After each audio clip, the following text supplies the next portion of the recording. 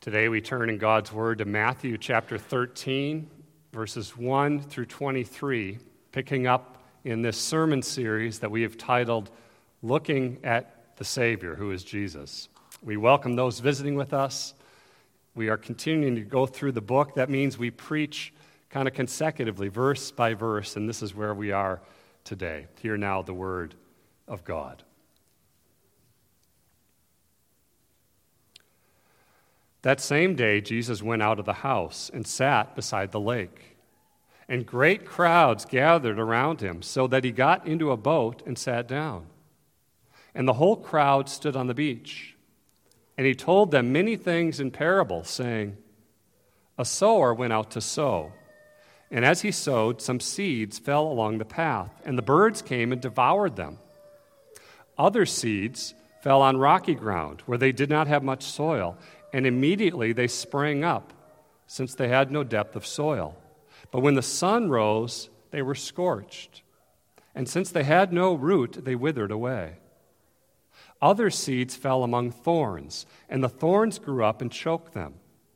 Other seeds fell on good soil and produced grain, some 100-fold, some 60, some 30. He who has ears, let him hear. Then the disciples came and said to him, Why do you speak to them in parables? And he answered them, To you it has been given to know the secrets of the kingdom of heaven, but to them it has not been given. For to the one who has, more will be given, and he will have in abundance. But from the one who has not, even what he has will be taken away. This is why I speak to them in parables. Because seeing they do not see, and hearing they do not hear, nor do they understand. Indeed, in their case, the prophecy of Isaiah is fulfilled that says, You will indeed hear, but never understand, and you will indeed see, but never perceive. For this people's heart has grown dull, and with their ears they can barely hear, and their eyes have been closed, lest they should see with their eyes, and hear with their ears, and understand with their heart, and turn, and I would heal them. But blessed are your eyes, for they see, and your ears, for they hear. For truly I say to you, many prophets and righteous people longed to see what you see, and did not see it, and to hear what you hear, and did not hear it. Hear then the parable of the sower. When anyone hears the word of the kingdom and does not understand it, the evil one comes and snatches away what has been sown in his heart. This is what was sown along the path. As for what was sown on rocky ground, this is the one who hears the word and immediately receives it with joy. Yet he has no root in himself, but endures for a while, and when tribulation or persecution arises on account of the word, immediately he falls away. As for what was sown among thorns, this is the one who hears the word, but the cares of the world and the deceitfulness of riches choke the word, and it proves unfruitful. As for what was sown on good soil, this is the one who hears the word and understands it. He indeed bears fruit and yields, in one case 100-fold, in another 60, and in another 30. So far, the reading of God's holy word. May he bless it to us today by his Holy Spirit. It was November 26, 2017. A man named R.C. Sproul preached his final sermon from Hebrews chapter 2, verses 1 through 4. The first verse of that chapter says, Therefore we must pay closer attention to what we have heard, lest we drift away from it. As he finished the sermon, his last sentence was this: I pray with all my heart that God will awaken each one of us here today to the sweetness, the loveliness, the glory of the gospel declared by Jesus Christ. That sentence reveals his heart, as Stephen Nichols writes. Sweetness. Kids, if you hear about your brother or sister tasting honey, that doesn't taste good to you, does it, until you taste it. So it is with truth, the sweetness of apprehending trusting in Christ and the truth of the gospel. Loveliness. This is the category of beauty. Do you know that our God is a God of beauty? Glory. God is transcendent. He is holy. He is eternal. He is unchanging. He is full of splendor and majesty. Sweetness, loveliness, glory. Loved ones, this captures who God is. It captures the essence of the gospel. These words have transformative power by the Holy Spirit, and they are what a renewed mind meditates on. But in his last sentence, he also has the word awaken. Before the mind can be renewed, it must be awakened by the Holy Spirit. There must be the gift of regeneration, to behold and trust in Christ in his all-surpassing beauty and loveliness and glory and mercy and grace. After he preached that sermon, within 2 weeks, he went into the sweet and lovely and glorious presence of God.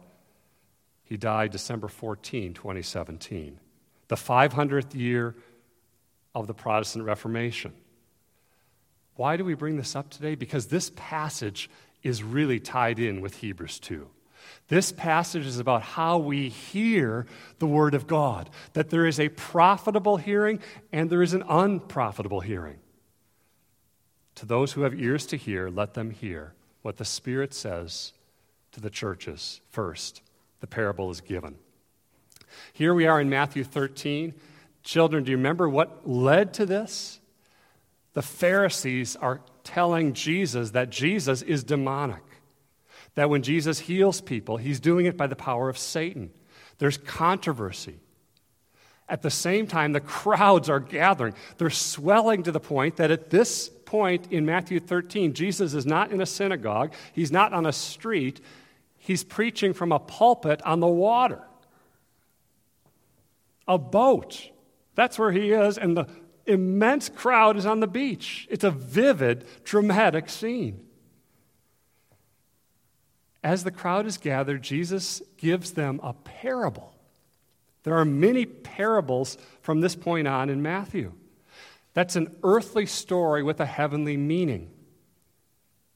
A story comes alongside a spiritual truth to help us understand it, to make it vivid. And in this context, this would be something they would see all the time. A guy is out with a package around his body, his waist, and he's got seed in that package, and he's tossing the seed out on to the ground. It comes here, it goes there, it lands in many different places. Jesus gives that parable, and then he calls out, "He who has ears to hear, let him hear." And the disciples say, "What is this all about?" And then Jesus speaks not just to the multitudes in verse 10, but to the disciples themselves. And he gives one of these verses that leads us to really scratch our heads. And maybe you're here and you're not a Christian today, and you wonder, what does this mean? And we are glad you're here, and we love to talk to you more about the gospel that is being preached today and what that means for your life. He says, "To you disciples it has been given to know the secrets of the kingdom of heaven. But to them," meaning the multitudes, and among them the Pharisees, of course, "it has not been given." A parable is a two-edged sword, Eric Alexander says. It reveals truth to those who have spiritual sight, but it conceals it from those who don't, from those who harden their hearts. Think of Pharaoh. Do you remember that example in the Old Testament, children? Again and again, God's word comes to him. Moses says, "Let my people go." And what happens? Pharaoh hardens his heart. And then God says, "If that's what you want, that's what I'll give you." And God hardens his heart. It becomes calloused. Jesus is saying a parable imparts blessing to my people and confirms judgment, the judgment of the original covenant of works that God made with Adam in the garden to those who don't believe. This is not just a story for them at that time. It draws us in. It challenges us. Where am I today? Do I have a personal relationship with God by faith in Christ? Jesus quotes Isaiah 6. That passage speaking of the holy, holy, holy God. Right after Isaiah gets that vision of the holy God, Jesus says these words that remind us it's dangerous to come to church. Maybe you haven't heard that before. There's a lot of things that we can do that might be dangerous. Coming to church, we might not think is among them. But if we harden our hearts to God's word, it is deadly. Even as there's nothing more full of joy and blessing for us than to worship the triune God with God's people as the word and spirit are going forth in power. The crowds are gone. The disciples are there. The question now, secondly, is what does this parable mean for my life? The sowing of the seed is literally the word of God that's going forth. That's what Jesus is saying. Who's the sower? Well, it's Christ in this context. That's important for us to remember. Because as Jesus teaches and preaches, these are the responses that he receives. What else does this mean for us? Well, as you share the gospel with someone, as the gospel is preached, the word is being sown. So there's an application to us as well. Every time the gospel goes forth, Paul himself says, well, yeah, I'm going to send forth the gospel, and the Holy Spirit, we pray, will bring forth fruit. 4 kinds of soil. So that means 4 types of hearts. And in this, we probably see at times, I'm struggling with many of these at different points in my life. First, the heart that is hard and indifferent. In the day of Christ, there wouldn't be in Palestine magnificent fields of corn. Do you ever go to Iowa and just look at the corn? It's lush, it grows, it's bountiful, it's fruitful. Well, in this time, there would be a lot of hard paths, literally. People and horses walking all over it. So the path is so hard, if you send a seed on that path, what will happen? It's not going to grow at all. That's what Jesus says with the first application. The heart is impenetrable. The word is going forth, but it's not coming into this heart. Some people are indifferent or embittered or think that they're sophisticated and they don't really need this. So it's just bouncing off like krypton. No penetration. A warning here that people can hear the gospel. People can preach the word of God many times and not respond apart from the grace of God. Here's an example Sinclair Ferguson says. People can hear the gospel, but then afterward think, I just need to do better. Have you ever thought that or heard someone say that? Beloved, nothing we can do that is better can save us. Only Christ. God is holy, holy, holy. I am a sinner. That's my condition. I need a substitute. The gospel tells us Christ is that substitute. My sin imputed or reckoned to him. His righteousness imputed to me. I receive it by faith. The gospel is not don't worry, be happy. It's not Bobby McFerrin.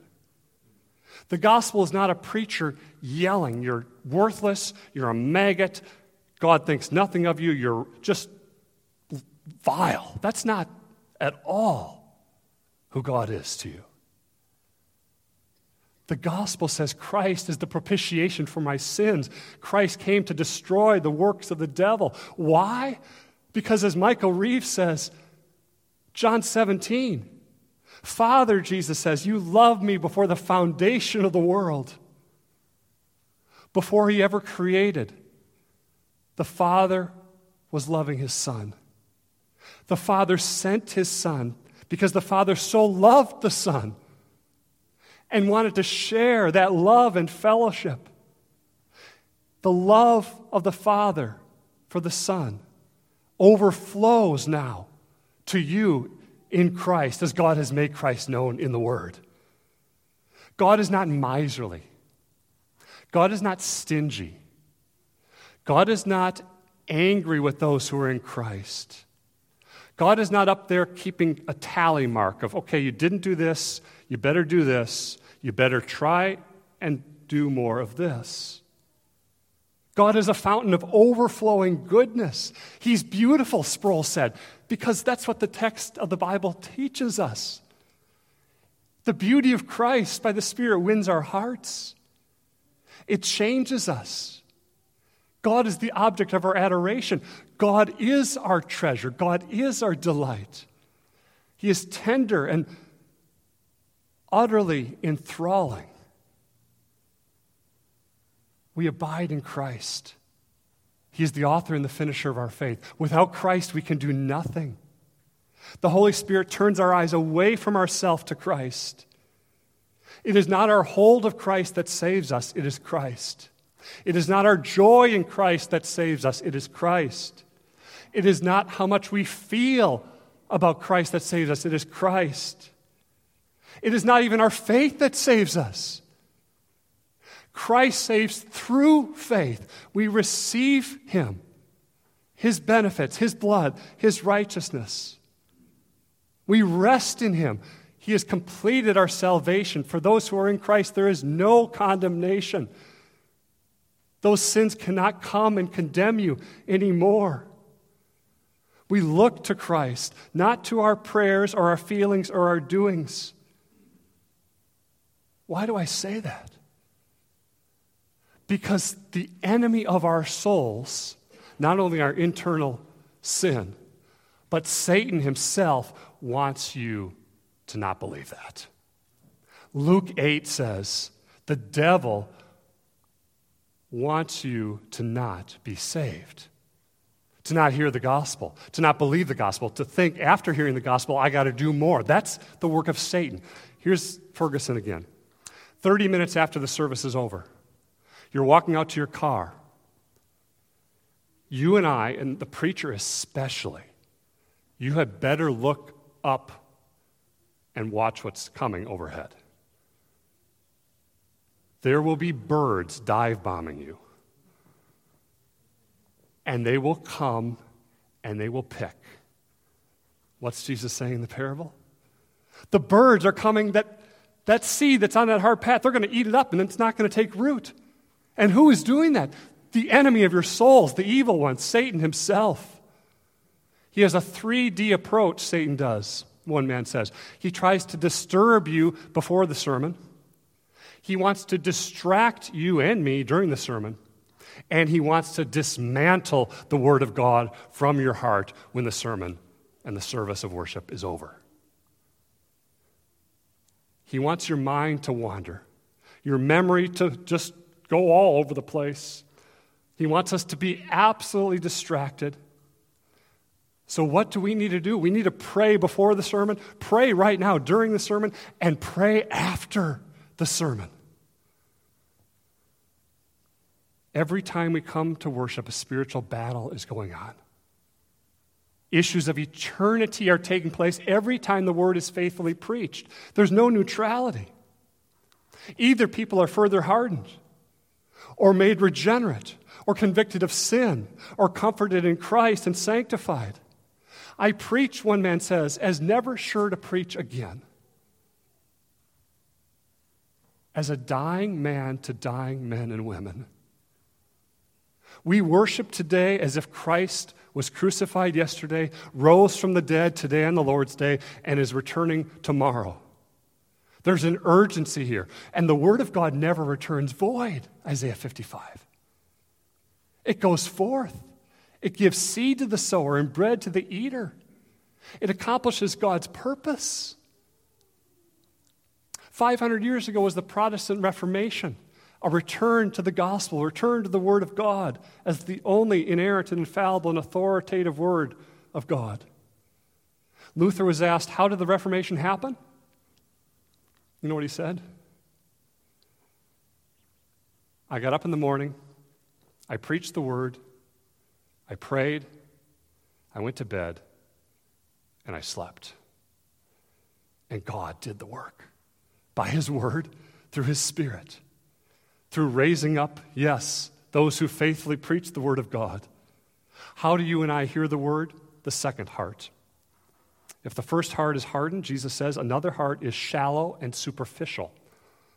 So again, the day of Palestine, that part of the world even today, seed sometimes will come up early in the spring, but if it falls on shallow soil, what is there in the spring will be gone by summer.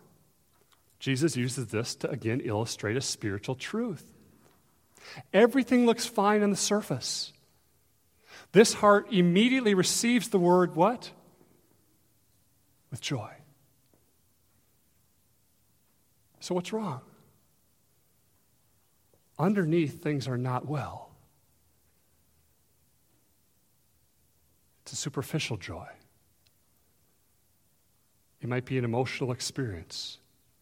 It might be an intellectualism, a curiosity in the Bible, a desire to study the Bible even, but no root in Christ. This one endures for a while, Jesus says, or Luke 8, they believe for a while, not true belief. Some of you know that experience. Someone you love, that you had fellowship with at one point, that you maybe worshiped with, someone you still love dearly, at one point appeared to profess faith and know the Lord, but now they have no interest in the things of God. A pastor maybe, an elder, a deacon. There is nothing that is more disintegrating than people who are merely brushed by Christianity, one man said. People who have been sown with 1,000 seeds, but there's no depth. There's a lot of antagonism and hatred out there toward Christianity. As one person says, it comes from people who have become half Christians. They were never truly converted. They maybe grew up in a church that didn't preach the gospel, maybe very legalistic, and they hate Christ. Or they grew up in a church that preached the gospel, but they didn't believe it. Some of us have children and loved ones that are not walking with the Lord. We pray, God, fulfill your promises that you've made to these dear ones. Bring them to trust in Christ. Help them to know the Lord, to know the love of Christ for them. Times of trial and temptation and testing come. That's what Jesus says. There's joy when everything seems to be going well on the outside. But what happens when the real pain sets in? This month's table talk, they're out there on the back. When trials come, we must decide whether we will depend on ourselves and our efforts or on God. Some of you are right in the middle of that, and you've been in it for maybe decades. Will we make light of the trial? Will we exploit it? Or will we try to run from it, Parsons says? Or will we run to the Lord as our companion, as our Savior, as the one who is near? Will we get on our knees and trust Him and cry out to Him, God, be merciful to me, a sinner? As the adopted children of the Father, the trials that God sovereignly sends our way are meant not only to make us stronger in Christ, but to make us weaker in self. Less dependent on me and my strength and my schemes, more dependent upon the Lord. When I am weak, Paul says, then I am strong. Whatever doesn't kill us, the article says, by God's grace, this is counterintuitive, what happens? By God's grace, it makes us weaker in our self-dependence and more dependent on the strength of God through Christ, who for the joy set before Him endured the cross. We take up our own cross daily, dependently upon the Lord. Luther sang about this. Did we in our own strength confide? Our striving would be losing, he says. Here's another way someone put it. Have you ever heard the expression, God won't give you more than you can handle? It's not in the Bible. 2 Corinthians 1 is. We were utterly burdened beyond our strength. We despaired of life itself. But that was to make us rely on who? Not on ourselves, but on God who raises the dead. The resurrection. The physical, bodily, historical resurrection of Christ. And we who are in Christ, who are seated right now in the heavenly places in Christ, and will be one day with Him forever. Trust in that God who has the power over sin and death and hell and Satan. How do you hear the word?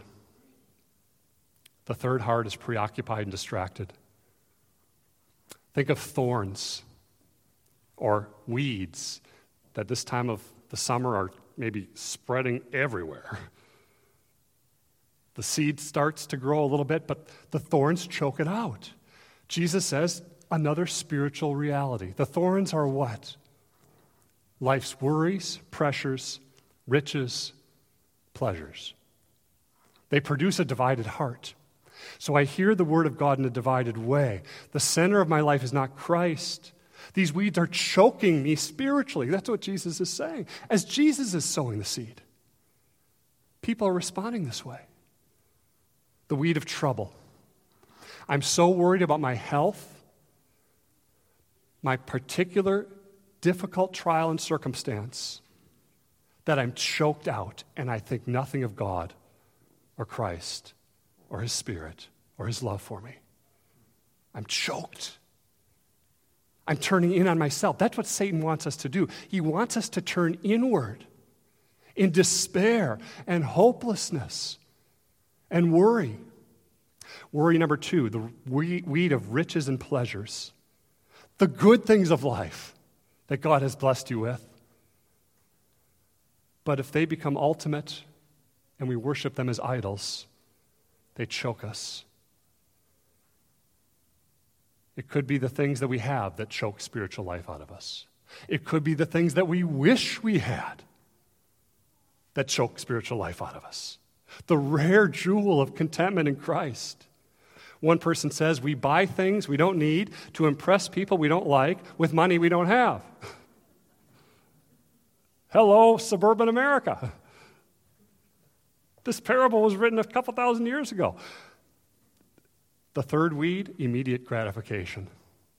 Esau, he sold his birthright for a bowl of stew. Demas, forsaking Paul for the love of the world. Again, things that are good in themselves that we can enjoy, rest and entertainment. But if that's the incessant buzz, they choke us. If we become so busy for self and lazy for God, we drift. That was the point of Hebrews 2. We just steadily drift away from the Lord. So Hebrews 2:1 says, listen up. It reminds us it's easy to hear, but not really hear. Meaning, to not really have an ear to hear. To hear, and it's kind of like there's a background buzz going on right now. That you've got one ear on this thing in your life that you're really concerned about. It could be a really important thing, really valuable, really, and yet you're not really hearing. Neither am I. Same thing with the pastor. It's like Charlie Brown's teacher. Wah, wah, wah, wah, wah. This is the channel you're on right here, this ear. What is this guy talking about? Christopher Ash, listen up. He says, there's ways to not listen well. Maybe the sermon is dry and dull. Maybe it's heretical. Maybe there's bad teaching. So that's another category. Jesus will address those things elsewhere. Right now he's talking about listening. But do you remember Eutychus? Remember Acts 12? Was he tired? Was he up too late? Was he just working hard? Was Paul going on and on? We don't know, but he fell out of a window and he died. Acts 12. Paul brought him back to life. How do we hear? Do we hear with a presumption, with an apathy, with a cynicism, with a, I've heard this all before, I'm bored with it? Do we hear as tasting the sermon? Just kind of nibbling here and nibbling there? Do we hear to be amused or entertained? That was Herod. That's Ezekiel 33, where it says they are listening to a love song. I want to come and listen to the Drifters sing Under the Boardwalk. I want the sermon to be like that. I want it to be just amusement, lustful songs, beautiful voice, playing well on an instrument. Read Ezekiel 33:32, that's right there. They love to hear it, but they don't put it into practice, Ezekiel says. How do we listen to sermons in a way that damages our spiritual health? One way is not to regularly listen at all.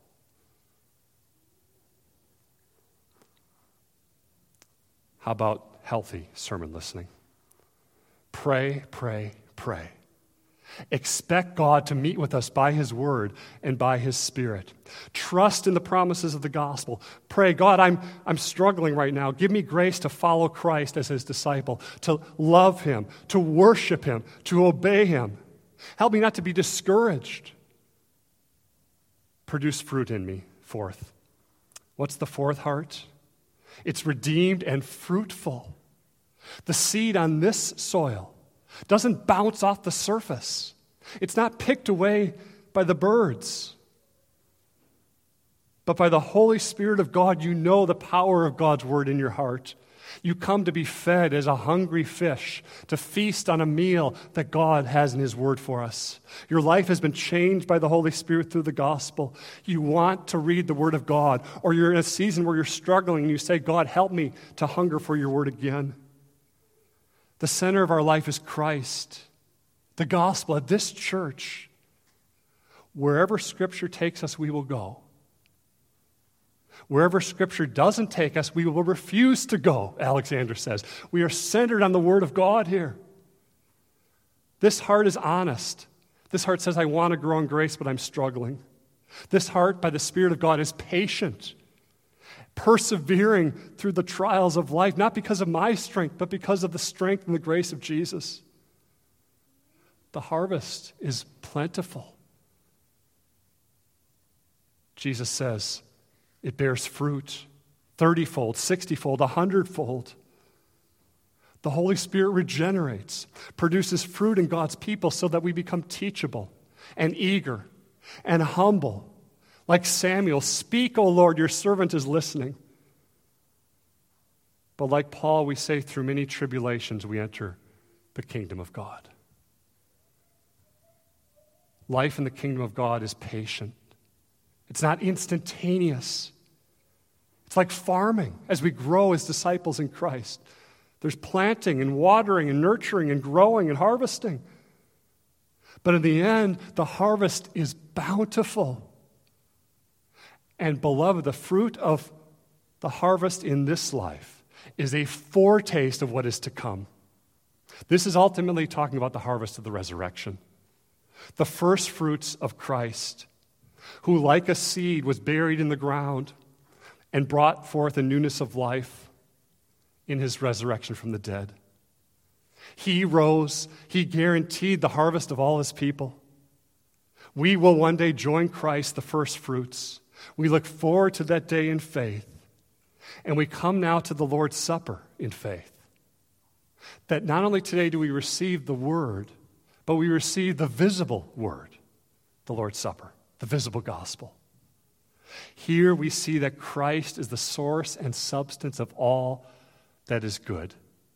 Here, by faith and by the Spirit of God, we taste the presence, the love, the grace, the power, the forgiveness of our Savior.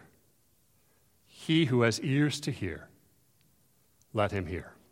Amen.